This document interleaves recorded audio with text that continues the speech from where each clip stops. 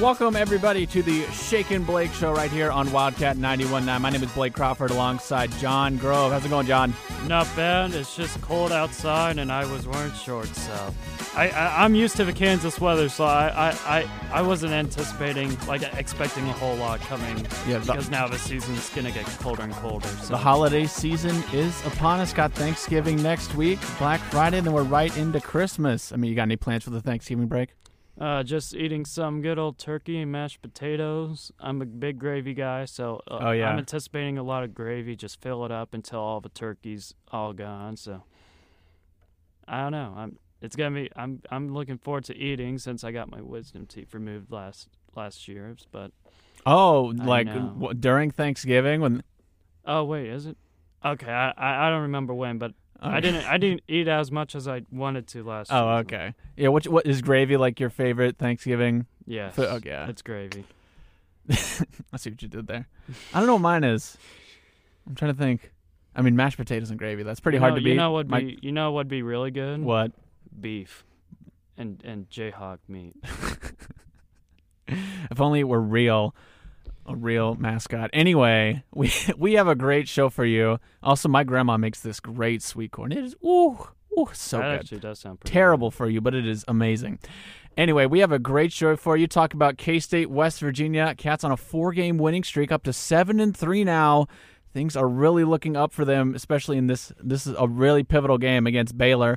We'll talk about, what kind of bowl games we might be looking at for bowl season. We'll talk about Skylar, Thompson, and the 32 seniors having their last game tomorrow. And then we'll do a little, retrospective on Skylar Thompson's career. Cover some headlines, what else is going on, volleyball, women's basketball, and then we'll cover the K-State men's basketball team win over Omaha. But we start with K-State's 34-17 win over the Mountaineers last Saturday. Skylar Thompson, 14 of 19, 138 yards passing with a touchdown. Deuce Vaughn, 25 carries, 121 yards, has gone over 100 scrimmage yards in every single game this season. What jumped out to you last Saturday, John? Well, I not only look at Deuce Vaughn and Skylar Thompson's play, but I also look at Phillip Brooks, who held 5 receptions for 62 yards. And at times there were crucial moments when K-State was at 3rd and long. Thompson went a respectable 14 of 19, I should say, for 138 yards and a touchdown. He certainly didn't have a couple passes that would have been picked by a decent middle schooler, somehow dropped harmlessly onto the ground. But Cody Fletcher also led the team with 7 tackles and threw at least an interception as well to put the cherry on top. So. This K-State team, they're playing with a lot of confidence, and they're seeing their expectations grow now with their 4 consecutive victories. Yeah, I mean, during that 3-game losing streak, Chris Kleiman called for positivity in the media, and, it didn't seem like things were, quite as looking as up as they are now. I mean, here's Chris Kleiman on, kind of the locker room culture and what, the practices have been like the last few weeks for the Cats. I just enjoy being around the guys because they practice hard, they joke and have fun, but they know when it's time to just lock in and make sure that they understand the game plans and hold each other accountable. But practice is a lot of fun with these guys right now.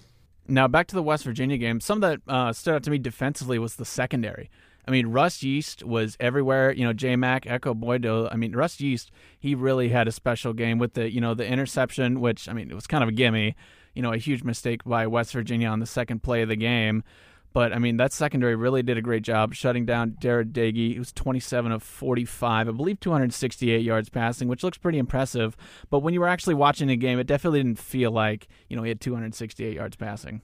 Yeah, and I think if this one was more against West Virginia than it was on K-State, because going into the game, there's been a lot of inconsistencies with Jared Dagey in that West Virginia offense, and it was shown during that game, in which you included the Russ Yeast interception, and just Jared Dagey was also spending too much time in the backfield, forcing K-State's defense to come with a blitz at times. So just a lot of things wrong with West Virginia in that one, but K-State's defense has definitely looked a lot more. They haven't allowed more than 17 points in any of the last 3 games. Held down schools like Texas Tech and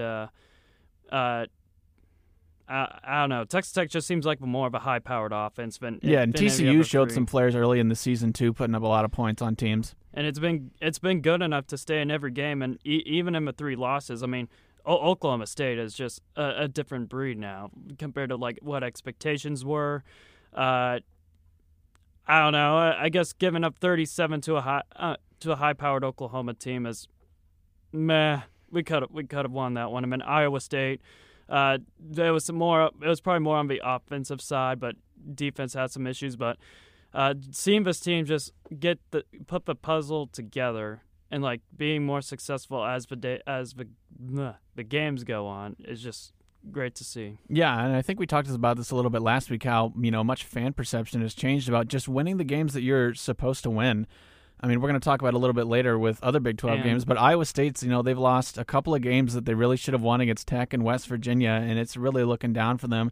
Matt Campbell is in the coaching carousel conversation, but, winning these 4 games have just been absolutely huge. And then something to mention as well, only 1 penalty for K-State and 3 turnovers for West Virginia to the 0 of K-State, which is definitely huge. And here's Chris Kleiman on the cleanliness he thought that this game was. I thought it was our cleanest game we've played all year.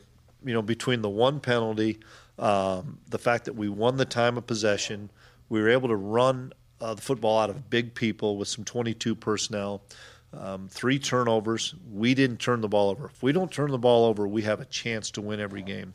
We were able to get 3 turnovers, had the punt block for a touchdown, had the kickoff return that set up a touchdown, had the interception that led to a touchdown, had the fumble recovery that led to a field goal. All those things, if you get the pick and then you go 3 and out, it doesn't really mean anything. It was the cleanest game, and we were the most opportunistic we've been all season. Yeah, when you really think about it, this is a really true K-State game. We stayed disciplined. We didn't beat ourselves up. Like, Kleiman said, won the turnover battle, won the penalty battle. 161 rushing yards for K-State to the 77 of the Mountaineers. And then he mentioned their special teams coming in clutch. Now, a couple of things that did concern me is in terms of the pass rush, it looked a little bit back to what we were seeing against Oklahoma and Iowa State, where maybe we would get pressure, but it seems like we weren't really gap sound when it comes to covering our gaps, rushing the passer. And Jared Dagey was able to scamper out sometimes and get out of the pocket, make a few plays, and we could just never seem to bring him down. It just looked a little bit too easy for West Virginia, especially in the third quarter when you kind of consider the 2 consecutive drives they scored touchdowns on. Yeah. It just looked pretty easy for West Virginia in terms of finding the players outfield open for Jared Dagey. And I think that's just kind of been a concern all around for K-State. I mean, they certainly haven't taken the advantage with Iowa State and Oklahoma. They haven't done that with Texas Tech as well. In the first half, I should say. We'll see because this Baylor team, while they'll be more known for running the ball, if K-State tends to stop that running game, they also have some wide receivers that can make some noise. So K-State's got to be a lot more prepared heading into this one. This will probably be our biggest test since Iowa State or Oklahoma. This is a really good Baylor team. They just beat Oklahoma last week, but something to mention about that Oklahoma game last week. It was a very messy game. It's not like Baylor. I don't even know if they really put their best foot forward. Oklahoma definitely did not. I believe there were 4 turnovers, bunch of missed throws by Caleb Williams. Spencer Rattler came in. He did meh. Baylor definitely had their ups and downs, 4 turnovers in the game. But, the one thing that stands out, 297 yards rushing, 148 by Abram Smith, and 107 for Gary Bohannon. Those two are a lethal duo. Yeah, and we just saw earlier this week, Abram Smith, along with Deuce Vaughn, they're named for the Doug Walker Award. For the top running back. So seeing Abram Smith just play out like he's been doing great this year, they've definitely found something special on the ground with not only Abram Smith, but Tristan Ebner as well, paving the way for the nation's 4th best rushing attack. They crushed Oklahoma for, like you mentioned, 297 yards, ran close to 1,000 yards over the last 4 games, and now it's going against a defense that's been statistically terrific the past 4 games, but they've only faced a true strong ground attack. Yeah, and I mean, Abram Smith already with 1,200 rushing yards. I believe he has 15 less carries than Deuce Vaughn and has 1,200 rushing yards. And then Tyquan Thornton is another guy to watch out for Baylor. And then their defensive line as well is really strong. It's going to be key for our offensive line to win at the line of scrimmage. And I believe the spread for this game was 1 point in favor of Baylor. I believe it opened as a 2-point favorite for K-State, but I believe Baylor's favored by 1 point now, but it'll be a really good game. Do you have a couple keys to victory, and then maybe we'll get a score prediction? Well, I think you just got to kind of put up the overview first. Baylor is now knee-deep in the mix for the Big 12 championship now, so they're definitely going to have a chip on their shoulder coming into Manhattan. They might have 2 losses in conference play, but with the 27-14 win over Oklahoma, I mean, if they have wins with K-State and Texas Tech to finish the year, they're most likely going to go to the Big 12 championship if Oklahoma loses to either Iowa State or Bedlam next week. So you're going to have to put that into consideration. And Baylor just overall, they're overall balanced offensively and defensively. We'll see how their ground game can handle this really talented rush defense that K-State's just been pinning players down like Letty Brown. What's another that kind of comes into mind? Zach Evans. Oh, I guess he didn't play, did he? No, he didn't play. Maybe Kennedy Brooks you could maybe consider. Yeah, I mean, I would say even obviously Breece Hall had the 75-yard run, but I think after that run we did a we kind of there were a couple of big plays, but I think for the most part we did a reasonable job, holding him. I believe he's only like 4 yards a carry if you don't count that 75-yard run. But since then, that defense has just definitely looked like they've shown some life. Yeah. So we'll see how that goes. I think K-State just has, like they did against West Virginia, avoid the little mistakes, the costly penalties, the amount of turnovers that they'll have. So it'll be interesting because Baylor's defense is really good as well. They'll give Skylar Thompson and crew run for his money. Yeah, they'll be really good. It'll be interesting to see what we do with the passing attack. I mean, we mentioned only 138 yards passing last week. I mean, this has kind of been, we did it with the trivia earlier. This is kind of an exception in terms of K-State passing the football, almost, probably like 212 yards a game now, which is pretty, not really normal for a typical K-State offense. Usually like to just pound the rock. So it'll be interesting to see how many passing attempts we get. I'm sure that'll go with the game flow and whether we're down or not. And, if we want to control the pace. You got to take this into consideration because during the Oklahoma, before the Oklahoma game, Thompson was clear to go, but he wasn't at full strength with his feet, so running was clearly a limited option. So had to use his throwing game, and surprisingly when we first saw it, it was capitalizing. Just seeing the amount of wide receivers that were able to connect with Skylar Thompson, and that's just pretty much been working throughout these past few games. Yeah, and it's really obvious. There's a ton of talent at the wide receiver position with Malik Knowles, Phillip Brooks, Landry Weber, even guys like Tyrone Howell. Yep. We saw a little bit of R.J. Garcia, and, those guys are really going to be key. Cade Warner, and, of course, Daniel Amator Baby. I could go on. But, that'll be definitely keys going on. And, of course, Deuce Vaughn. We've talked about Joe Irvin, who, we both really like. I believe he got 9 carries for 31 yards last week. On the first drive especially, he showed some Deuce Vaughn flair getting through the holes. Got a big run after the West Virginia turnover. So, actually 2 runs if you include the touchdown. So, definitely, I'm looking forward to seeing how he grows as a player. He'll show some light, and I'm very intrigued to see how Baylor handles the dual threat of Deuce Vaughn and Joe Irvin. Yeah, that'll be interesting to see. But we got to mention, it is senior day. 32 seniors. It's a pretty big class. Now, obviously, a few of them have the option to come back if they want, due to the COVID year, granting an extra year of eligibility, which we'll be doing for a while. But here's Coach Kleiman on managing the emotions of senior day. Well, ultimately, you're still playing a football game. And I'm an emotional guy, and it's hard for me with these guys that you've spent time with and you've built relationships, and they've meant so much to the program. They've meant so much to our coaching staff, myself. And you got to let them enjoy that time too, and then it's time to go play. I think the bigger thing that I've always tried to look at is if you're not going out there for senior day, boy, it's your duty. You got to honor these guys with your play. You got to honor these guys with your preparation throughout the week. You got to honor those guys with how much this game means to you to try to find a way to get a win for those guys. Because for those guys, it's an emotional game. It's an emotional day. Shoot, I just had one last week at the Manhattan high school football game when my senior got done playing for the last time. And I've been there as a dad now. I've been there as a player. I've been there as a coach. I don't care. That's hard for those guys. It is. You're emotionally spent when you know this is your last chance on that field. Boy, just seeing that high school football game in person, it wasn't the prettiest for my school, my former school, but definitely a lot of connections with Chris Kleiman and the football team. Like, they were the ones, like, just kind of with the starting point with Kleiman, they were kind of hanging to where Snyder left off.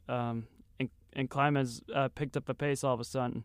And just seeing the connection with Skylar Thompson and Chris Kleiman, knowing during like some of these situations, I think during the West Virginia game when it was 4th and long, the connection to Skylar Thompson to Sammy Wheeler, that was all Skylar Thompson. The coaches relied on Skylar Thompson to kind of dictate the offense a little bit, and just seeing some of that leadership just step up at crucial times. It just shows how much devotion they've put into this team and in this university. Yeah, it's really tough to put a number on how much value Skylar Thompson has brought to this program, especially this year with his leadership and how much he has learned over the years and how well he knows this offense and the confidence he has on 4th and 8 to be able to drop a play like that. I think he mentioned that they were running a lot of cover 3 and he knew that seam would be open, and he put an absolute dime to Sammy Wheeler, and they were to get a key first down, which is absolutely huge. But for K-State versus Baylor tomorrow, we got to get a score prediction from you, John. How much is K-State going to win by, obviously, and why do they win? Well, I hope you don't jinx it. Well, we got to find some wood to knock on, but there you go. Is this wood? I have no clue. There's some wood behind you. It feels like wood. There's some wood behind you if you want to knock on that. But it's senior night in Manhattan. Hopefully the fans turn out, because that'd be extremely disappointing on our part if that's not the case. I hope it's a packed Bill Snyder Family Stadium. It's gonna be cold. As it keeps getting darker and darker, it's gonna get cold. I think just K-State just a little bit at the end. I think potential overtime game against and we'll see how things go. And you got to take this into consideration as well. The only 2 road wins in the Dave Aranda era for Baylor has been Texas State by 9 points and Kansas. So that doesn't really tell you a whole lot. I think K-State's going to win, but I think just in a little bit of a fervor prediction, I think Dave Aranda wins Big 12 Coach of the Year. Seeing to where Baylor was with COVID, I think it's going to be a great game nonetheless. Yeah. Well, I need a score, John. Give me a score. A score. 24-21 Cats. I was going to say 27-24 K-State, obviously. Yeah, I agree with you. Dave Aranda is probably the Big 12 Coach of the Year. Just seeing where they were at last year. I mean, you want to say that K-State has dealt with COVID issues. It was even worse down in Waco. They had to cancel so many non-conference games, conference games, and man, it was just absolute chaos down there. Yeah. And now getting to some possible bowl games. K-State right now at 7-3. It definitely seems possible, if we can manage a win against Baylor. Texas is looking very beatable right now. 9-3 is definitely on the table. If we were to lose these, go 7-5, we're probably looking at, Texas Bowl, Liberty Bowl, probably maybe first responder, some like guaranteed rate bowl at Phoenix. I think. I don't know about First Responders Bowl. I think that's like right on the bottom of a totem pole that's probably like a Texas Tech bowl game. Yeah, it's like a Texas Tech, TCU if they make it to a bowl game. They probably won't. I don't. There's already 6 bowl eligible Big 12 teams, and the rest are 4 and 6. Let's see. Wait. So TCU, they play Kansas, and then they play West Virginia. Oh well, I don't know. I'll look at it later. Yeah, we'll have to look it up. But I think as a K-State fan, like we've been to San Antonio, we've been to Arizona many times. Yeah. We've been to Memphis as of late many times. How about we join a trip down in Orlando? How about a little Cheez-It Bowl action on December 29th? I woke up feeling the cheese, yes, coach. Cheese. Yeah, that would it would be nothing would make me more happy than to see Coach Chris Kleiman just covered in Cheez-Its. How cool would it be too if K-State potentially plays a team like Clemson in the Cheez-It Bowl? That would be interesting. Now, as a K-State fan, especially with the Brett Venables connection, that would be crazy. If it's like the Texas Bowl or the Liberty Bowl, then I can get behind that. But I want to see K-State play like a power SEC school like Florida, Auburn, not Mississippi State. Mississippi State. Don't want to play Mississippi State. Texas A&M, they might get a better bowl game. They'll get a better bowl game. Yeah. Maybe LSU, Tennessee. Yeah, we'll have to see. We'll have to see as the weeks progress. Only 2 more games left. But we're going to hear a quick word from Tanner's, and then we're going to get into Skylar Thompson's legacy at K-State. And we are back on the Shake and Blake Show with John Grove. My name is Blake Crawford. Now, we'll start out with a couple of clips to play here, talking about Skylar Thompson's legacy. Here's what Chris Kleiman said on what he'll miss most about Skylar Thompson. Comes to work every day, wants to get better, challenges his teammates to get better. I think that's the sign of a great, what we would call a servant leader. Servant leaders make everybody around them better. And just his presence in the locker room, his presence on the practice field, his presence in the hotel, he just has confidence to him. And guys feed off of that confidence. And not only that, I get a chance to sit in and watch some film with him. Just he and I, or he and I and the QBs, and sit with he and Colin. It's just how much he's grown from that regard, as far as understanding the game of football and understanding what defenses are trying to do, the whys of things. He's worked his tail off at it since I arrived here, of wanting to know more and more and be a sponge. And he's got a future in this game playing, and when that ends, he'd have a future in this game coaching. What do you think about that, John? Skylar Thompson possibly trying to play at the next level? Maybe get a coaching gig after? Well, when he was injured last year, he kind of spent some time up with the coaches, kind of discussing the plays. He was just kind of looking to kind of explore some of these plays more often that the coaches had while Thompson was injured. So maybe he has a little bit of insight to that, but he's just a great, he's a leader. There's no other way to put it. He is a straight up leader with the way he's carried his team for certain times, whether it's Oklahoma or whether it's coming back from down, even getting prepped for games like Kansas. There's always moments where the team has to rally behind Thompson, and just seeing his positivity that he brings to the locker room, it just shows that's going to be something K-State's going to miss the most when he leaves, because we've seen quarterbacks like Colin Klein, Jake Waters. They weren't as vocal as what Skylar Thompson is to this program, to this team. And for a coach like Chris Kleiman, that was his first quarterback he's worked with. So it's definitely going to be a big change for K-State here in the next few years without Thompson. Yeah, just based on what you hear from players and coaches, it seems like Skylar Thompson's a guy that they love to play for, and they really look up to. Kleiman said he's a huge competitor, and it's been a lot of fun personally, just being able to watch him grow. In terms of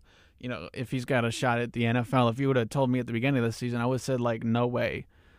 He's way too panicky in the pocket. He's a little crazy with his arm. He tends to want to run a little bit too much. But this year it seems like maybe he could get a shot. The fact that he's a 6th-year senior, I'm not sure how old he is, but I'm gonna guess Joe Burrow and Trevor Lawrence are probably a year or two older than him already in the NFL. So that might work to his disadvantage. But you never know. I think it's kind of interesting as well. I think at first you got to deal with with the help of Skylar Thompson. If you're like one of these NFL teams looking at Skylar Thompson, you got to be looking at is that foot, is that leg good for like health purposes as well. Dang it, I kind of lost my track of thought of where I was going to go to. Well, you know what? I can play a clip of Skylar Thompson, give you a chance to think about it. Okay, that we'll works. We'll come back to you if you think your point. But here's Skylar Thompson. Obviously, last year was injured, and we weren't 100% sure if he was going to come back this year. So here is him talking about kind of the weirdness of having a senior day last year and getting a second one this year. Yeah, it's kind of weird. It's kind of weird, especially because, last year it was in the back of my mind that I was probably going to come back. And so someone had to fake that it was, that it was my last one. But that decision wasn't made either. So, but I think, obviously last year we weren't able to have our families down there, and it was just a lot different than how it will be this year. And so to have a normal ceremony, and we have 32 seniors, which is a lot, which is awesome. So I'll be excited to, have my family down there and, and for sure know that this is my last one. It's obviously it means a lot, so I'm excited for it. And I guess, and I think this is kind of weird just on kind of a people like who's been around this program, because I know we kind of given some criticism towards Skylar Thompson at times. But funny thing is that like the outside of K-State, a lot of people are saying Skylar Thompson's capable of like being a potential NFL quarterback. But I guess a lot of people at K-State haven't been seeing it. Well, they've been more critical. Yeah, they're more critical.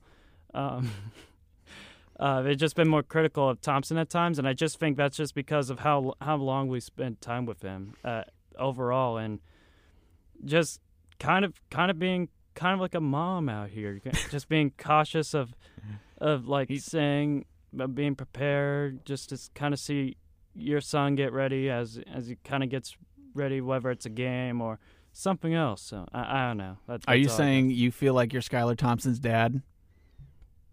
What? What? I'm not really sure where you were going with that point. I just think it's interesting that there's more people on the outside world, just taking more notice of Skylar Thompson. I see what you're doing. Okay. Yeah. I thought you said you felt like. I see what you mean. Okay. You confuse me sometimes, Blake. I'm not gonna lie. I just tried to put a quick little spark notes on your. No, I'm just kidding. Okay, and then I grew up one more clip to play. We're gonna, Skylar trying to give thanks to all the people who helped him along the way to get him to where he is now.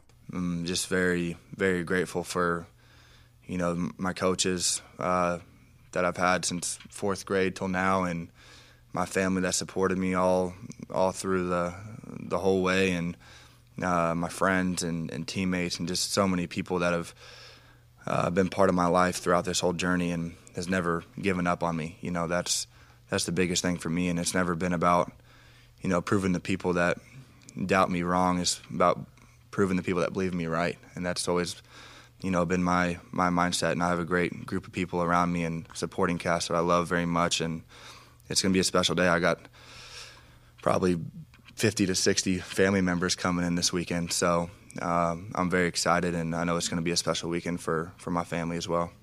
I mean, and what a journey it really has been for Skylar Thompson. I mean, it started all the way back in 2017 versus Texas Tech, came in the second half, made a comeback to force OT, and he was able to connect with Byron Pringle in OT to give the Cats the leading touchdown to win 42-35 in overtime. Thompson looking, fires.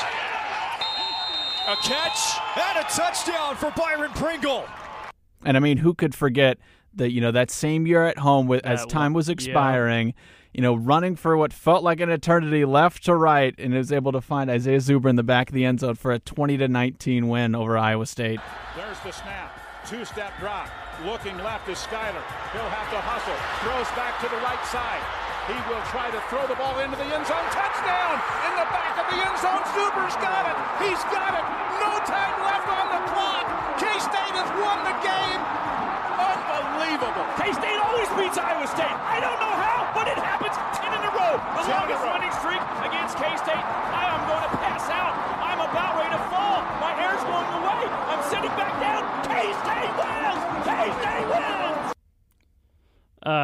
That was back when K-State was dominating the rivalry, but it was dominating and like all the games were so close. Yeah, I believe that made it 10 in a row, beating Iowa State. 10 in a row, yep. And then, 2018 was a bit of a mixed year, splitting time with Alex Delp. But in 2019, he was able to help Chris Kleiman start out his era with a bang, able to beat Iowa State thanks to 4 rushing touchdowns from Skylar Thompson. Thompson at the goal line. He's in again. 4th rushing touchdown of the game for Skylar Thompson. That was Oklahoma. Who did I say? You said Iowa State. Oh, I said Iowa State again. I meant to say Oklahoma. It's all good. Words are hard. Anyway, the very next year, they did it again against Oklahoma and beating them 38-35 in a huge comeback. And then here's Skylar's rushing touchdown to make it 28-35 in the 4th quarter. Thompson out of the shotgun. Runs it himself. He's got the corner. Dives. Touchdown K-State. Skylar Thompson. And then a couple of injuries along the way, unfortunately, but Skylar is ready to finish his career at K-State strong by picking up a win in his last home game at Bill Snyder Family Stadium against the Baylor Bears. But I'm going to ask you, John, 10 years from now, how are we going to remember Skylar Thompson?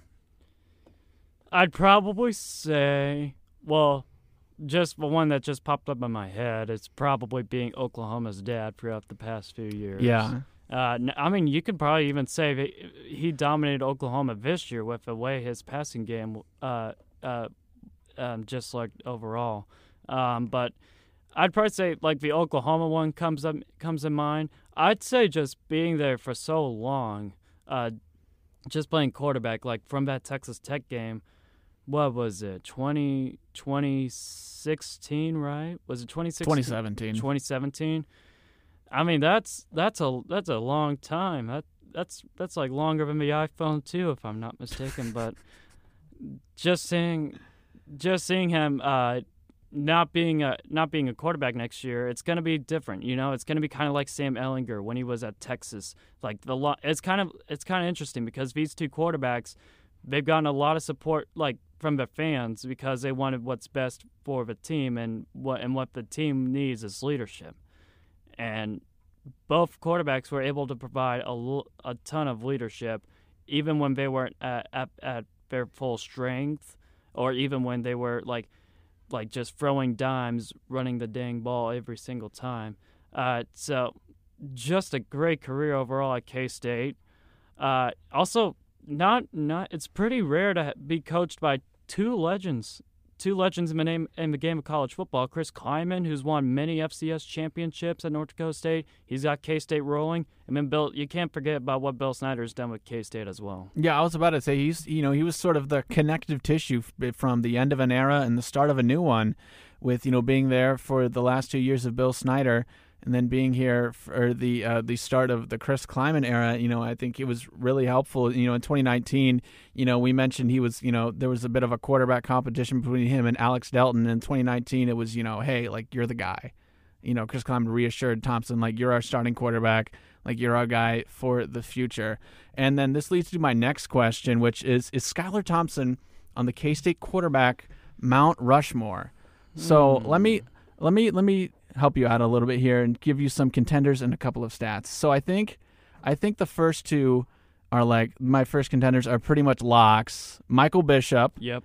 All I really needed to say, he was the best player on the best K-State team ever. The best K-State team that just was an overtime away from playing in the national championship. Yeah, 10th most passing yards all time, 4th most passing yards in a single season, 2nd most passing TDs in a single season with 23. Runner-up for the Heisman Trophy, won the Davey O'Brien Award, won the Fiesta Bowl in 1997, made the Alamo Bowl the next year, 22-3 record at K-State, and he might be the most talented football player to ever put on the uniform of the Wildcats. So I think he's definitely deserving to be up there. And then Colin Klein, to me, seems like a lock as well. Big 12 champion 2012, one bad game against Baylor away from a Heisman and a national championship. 8th all-time in passing yards, most rushing touchdowns in a career at K-State, 8th all-time in passing TDs, has the top 2 single-season rushing touchdown seasons in 2011 and 2012 with 27 and 23 respectively. Made the Cotton Bowl and the Fiesta Bowl, which you lost both of, unfortunately. But hey, you got to that point, so that's a good. You played 2 really good teams in Arkansas and Oregon, 21-5 record.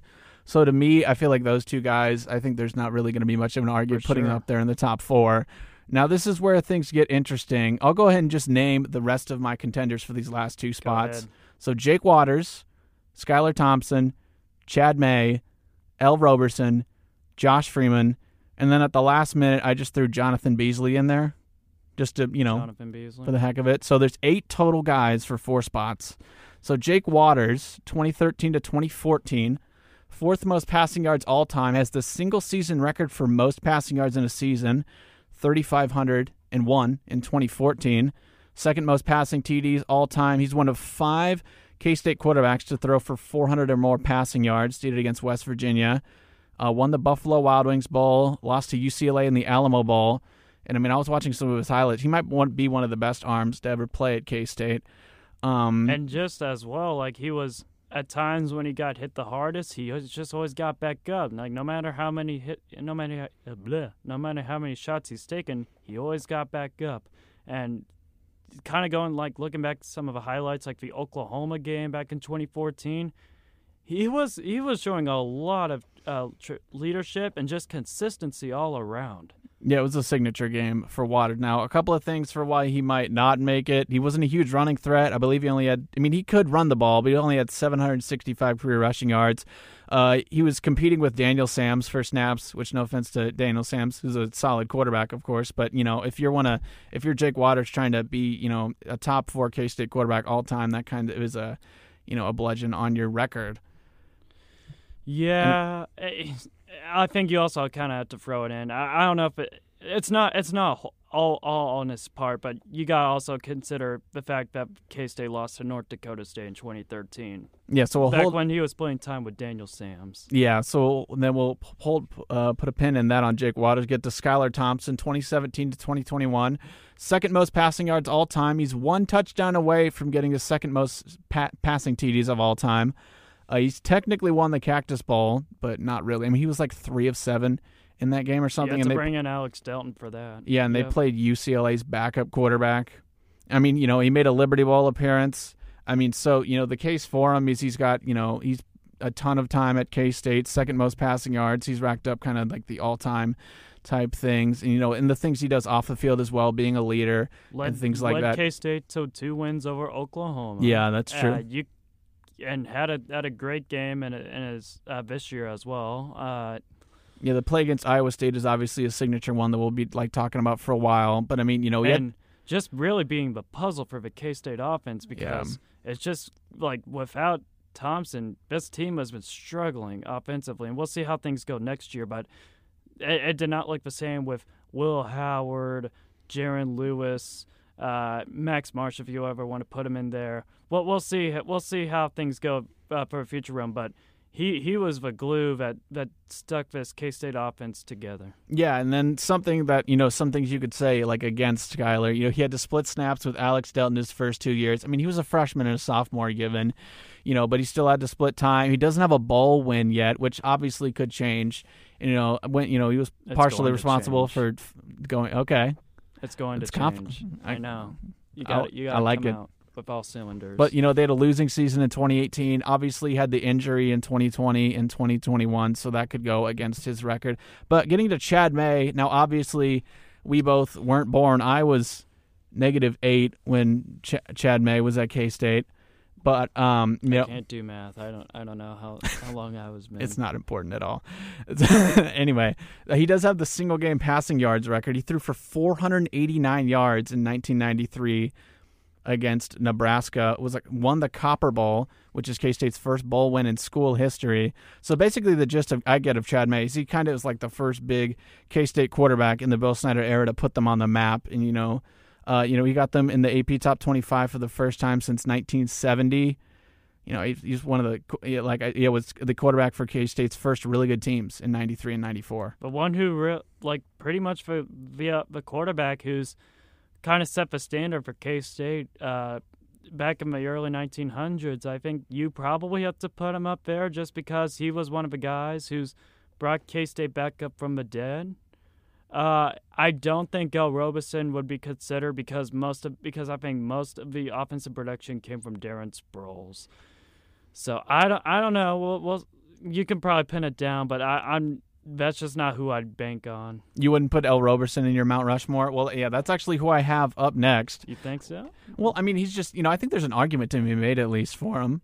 I mean, he's a Big 12 champion, 2003, Fiesta Bowl appearance. He's one of 4 quarterbacks to rush for 1,000 yards and throw for 4,000, alongside Colin Klein, Skylar Thompson, and Michael Bishop. So that's pretty good company. That is pretty good. And I believe him and Colin Klein are the only 2 to rush for 2,000 and throw for 4,000. But 7th most passing yards, 4th most rushing yards, 3rd most rushing touchdowns, has the single-season passing touchdown record, won the Holiday Bowl. But, he competed with Mark Dunn until the middle of his junior year for a starting spot. He missed a month with an injury, which obviously caused the Marshall loss and losses thereafter, but still managed to get into the Big 12 championship, which is a signature win for K-State, even though, Darren Sproles did put in a lot of work. But, I mean, it's probably one of the biggest upsets in college football history. Yeah, I mean, that Oklahoma team back in 2003, it was the best team hitting into the K-State game. Nobody besides K-State hitting into that game would have been able to compete with Oklahoma at all. Yeah. But K-State showed out that game. I guess the more I think about it, you could probably make a case about Al Robeson. I don't know. I might have to just see more historically, kind of when we pass the point of Skylar Thompson, as we get deeper into the Chris Kleiman era. Yeah, kind of just see how things play out, and kind of the numbers. But I think the more I think about it, I'll put Al Robeson in my top 3, along with Michael Bishop and Colin Klein. Yeah, and then I'll go ahead and give you the last 2 here. I'll do them quickly, and then you can give me your 4th person. Josh Freeman and Jonathan Beasley are, I think, of the last 2 people we could consider. Freeman from 06 to 08, career passing yards and touchdowns leader at K-State. 2nd and 5th most single-game passing yards. He threw for 478 versus OU and 404 versus Oklahoma State. He's the only quarterback to throw for 400 yards multiple times. He was the highest-rated recruit to ever come to K-State, but, I mean, no bowl game appearances, has a losing record, and, I mean, it just doesn't really feel like he's that connected. It was during, when in between stints for Bill Snyder. So it just, I don't know. It doesn't really feel that, he doesn't really feel that special. I mean, he was coached under Ron Prince. So, I mean, as a case that didn't help him a ton. We can't talk about Ron Prince. Yeah. Okay, well, then we'll get to Jonathan Beasley, who's kind of sneaky. 7th most passing touchdowns, 9th most passing yards. Just a hair under 1,000 career rushing yards, almost made that 4,000, 1,000 club.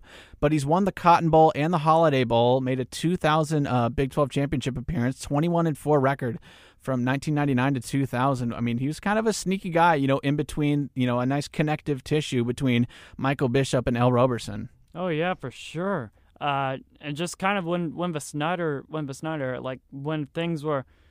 when you were kind of anticipating for K-State to be a little bit younger, fresh off a 1998 season, players like Jonathan Beasley, they kept the standard for Bill Snyder football in terms of being a consistent team that goes bowl eligible, doesn't make many mistakes.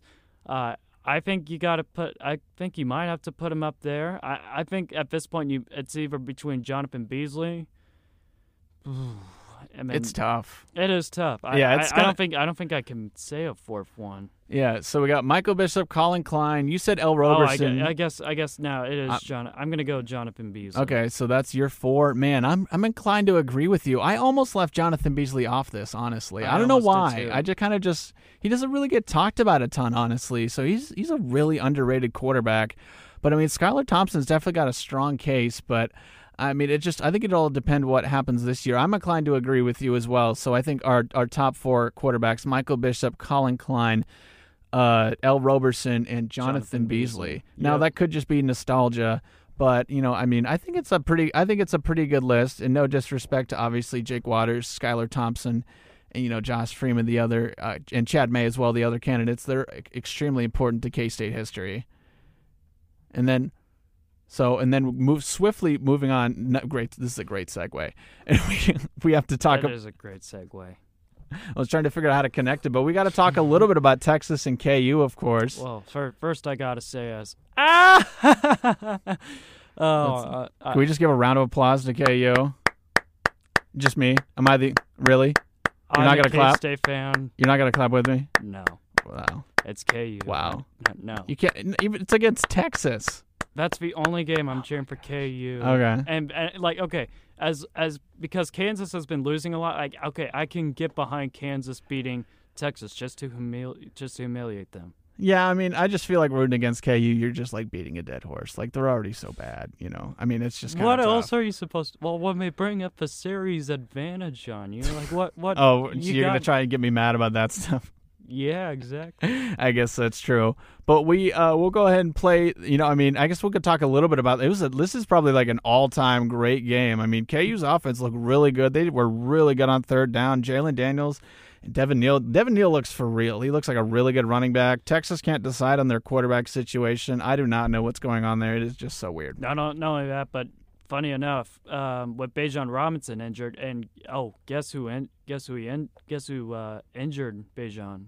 It was Gavin Potter. Oh, really? It was Gavin Potter. But yeah, Kansas just took the advantage early on, just against a depleted Texas team. Had a 35-14 lead at halftime. 35-14. Yeah. Now they were trying to choke the game away by making some dumb decisions, but I'll just say it's a big win for Kansas. We'll see how they do against TCU this weekend, but I mean Texas. I mean, if you're going to the SEC, have fun being the next Vanderbilt out here, because you lost to Kansas. That's just an all-time low. And the funny thing is that some of these coaches come from Alabama. Yeah. And they lose to Kansas. I mean, yeah, I don't know. That's all I gotta say on that. That's pretty tough. And I mean, the decision to go for 2 in overtime was, got to give respect to the KU coach for that. And here is the KU radio guy giving the final call on the win there. Obviously, you got to be pretty excited. 13 years you're traveling to Big 12 road games and you've lost every single time, and you finally managed to get a win. Here's the call. 3 receiver sets. Casey, the fullback, lining up wide to the left. Lassiter and Arnold wide right. Now they motion Casey over. Daniels in the gun. He looks right. He's flushed out of the pocket to the right. Throwing on the run. It's caught. It's caught. Casey. And Kansas will win. Holy cow. Garrett Casey with the play of his life. And the Jayhawks take down Texas. From Plainville, Kansas to Austin, Texas, JD threw it right in the breadbasket, and he pulled it in. What a play. What a game. And, of course, with the thrill of victory, there's the agony of defeat. And I managed to find the Texas radio call, who he somehow managed to keep his composure, which I definitely have a lot of respect for. Here's the call from Texas' side of things on the same play. Has the snap. Back to throw. Looks. Being chased. Rolls right. Throws for the end zone. It's caught. And Kansas wins it. The tight end strikes again. Kansas wins it 57-56 in overtime. One more time, the Longhorns had Daniels on the run. One more time, they couldn't finish it. Ovia Gofu looked like he was held. It wasn't called. And coming up with the game-winning 2-point conversion. Yeah, definitely a tough one to have to call. I feel pretty bad for him. Now, we're going to go ahead and hear a word from Tanner, then we'll get into what's going on around the Big 12 and try and talk a little bit about basketball with what time we have left. And we're back on the Shake and Blake Show with Blake Crawford and John Grove. Now, looking around the Big 12, what other games are going on Saturday? Texas playing West Virginia. Texas trying to break their 5-game losing streak on the road against West Virginia. Can they do it? Nope, they're just completely giving up. Just not seeing it from them. They just look very depleted. And add to that they don't have Bijan anymore. Yeah, I think West Virginia will be a little bit more. I think they're going to take it more seriously, especially now that it's in Morgantown, so I got West Virginia. Yeah, and then Oklahoma State going to Texas Tech. Texas Tech now bowl eligible after a huge win against Iowa State. Can they pull off the upset at home against Oklahoma State? I think their offense is starting to finally connect with Donovan Mitchell now, who I believe is their quarterback. But Oklahoma State's defense is just so good. Really good. I got to go Oklahoma State. They're heading into Bedlam pissed. Yeah, I can't blame you taking Oklahoma State there. Now, TCU is hosting Kansas. They're trying to bounce back after an embarrassing 63-17 loss to Oklahoma State. KU riding high on their first Big 12 road game win since 2008. Boy, riding high, that sounds very rare. Was that a poor choice of words? No, just it was very rare for coming out of Kansas. Yeah, that's true. Okay, but coming riding high from a South Dakota 3-point win. TCU only a 21-point favorite in that game. And then Iowa State, Oklahoma. After a strong start, Iowa State, 2 pretty bad losses to West Virginia and Texas Tech, 2 very winnable games. OU's trying to bounce back from their 27-14 loss to Baylor, which all but crushes their hopes of a playoff berth. But they've still got a shot at the Big 12 championship. Who are you going to take there? Iowa State, OU. Battle between 2 disappointments. I got to go Oklahoma. I think they bounce back. Just high-powered offense. I think it's going to be a close game, but Oklahoma. And I think you also got to question, has Matt Campbell reached his ceiling at Iowa State? Because they came in with like the best team in school history, and all they can do is 4. It's like 6-4, but yeah, it's kind of tough to tell. Yeah, it's a little weird with that whole situation. But getting into the Big 12 standings very quickly, we now have a tie up top. Oklahoma and Oklahoma State both at 6-1 in Big 12 play. Baylor at a sneaky third place at 8-2. But there's a very clear top 5 in the Big 12 with Oklahoma, Oklahoma State, Baylor, Iowa State, and K-State. K-State at number 5 now with 4-3 in conference play, tied with Iowa State. But the way Iowa State's been looking right now, you'd think K-State might be the better team right now, just based on how they play. Obviously, Iowa State won the head-to-head, but that was earlier in the year. And then go ahead and getting into the headlines for what else is going on in K-State sports. The volleyball team last night played Texas, was swept 0-3. Holly Bonde and Alita Carter both got 10 kills, but Katie Fernholz was the leader in blocks with only 2. K-State was only hitting 0.99, for the entire game. John, is that bad? It's just, for a typical volleyball match, you have to look at a lot of negative stuff, and just seeing some of the miscuses K-State had, especially the service errors, that definitely came into play. I mean, it's number 2 Texas, so I wasn't anticipating anything too big because Texas has just been looking really good all year, looking like a national championship contender. We'll see how K-State does in about 3 minutes from now. Yep, should be a good one. Yeah, they play Texas in about 3 minutes before they end their season next Friday and Saturday at home against KU. Now, John, it's been a really big breath of fresh air to see both of our basketball teams doing a lot better than they did last year.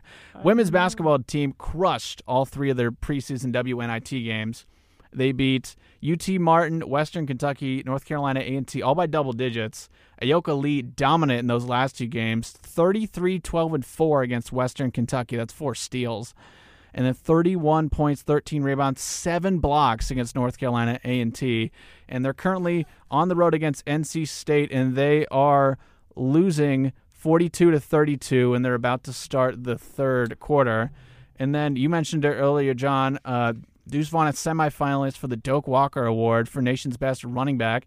He's among 4 running backs in the Big 12 in contention.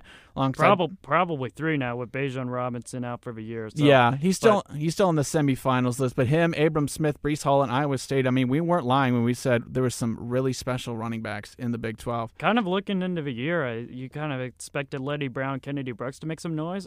Abram Smith out here in the middle of nowhere just coming out and representing Baylor. Yeah, we've got about a minute left here, John. So K-State wins 79-64 over Omaha. Go ahead and give me a couple of your takeaways from that game.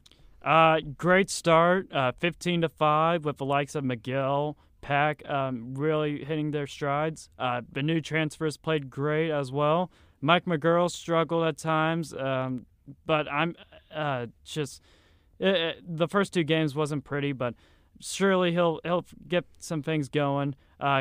big game coming up against Arkansas. I've seen Arkansas a little bit, and K-State has the potential to make some noise in Kansas City. Yeah, that would be really cool, especially get a win. If Illinois wins, get a chance to play Illinois. Bruce Weber's former place of coaching. And Brad Underwood. Yeah, Brad Underwood. Used to be at K-State. Yeah, all the connections in the world. Yeah, it should be a really fun game. Selton, but even though Mike McGurl's not playing well, you see Selton McGill, Nigel Pack, Ishmael Sood led the team in points with 15. It was a really strong game for the entire K-State crew, and it's a really versatile squad. Those 3 transfers are really coming up huge for the Cats. And by the ways, don't make the score like 15 points was not like how close to even what the score was, because K-State dominated. Yeah, that's another thing as well. The second half. Having to finish strong as well will definitely be the key. But that wraps up our show. Thank you so much for listening to the Shake and Blake Show with Blake Crawford and John Grove. The intro song is I Feel the Power by Mountaineer. We will take next week off, but the week after that we'll talk about K-State's bowl possibilities, the Big 12 championship, men's basketball team, whatever else pops into our beautiful brains.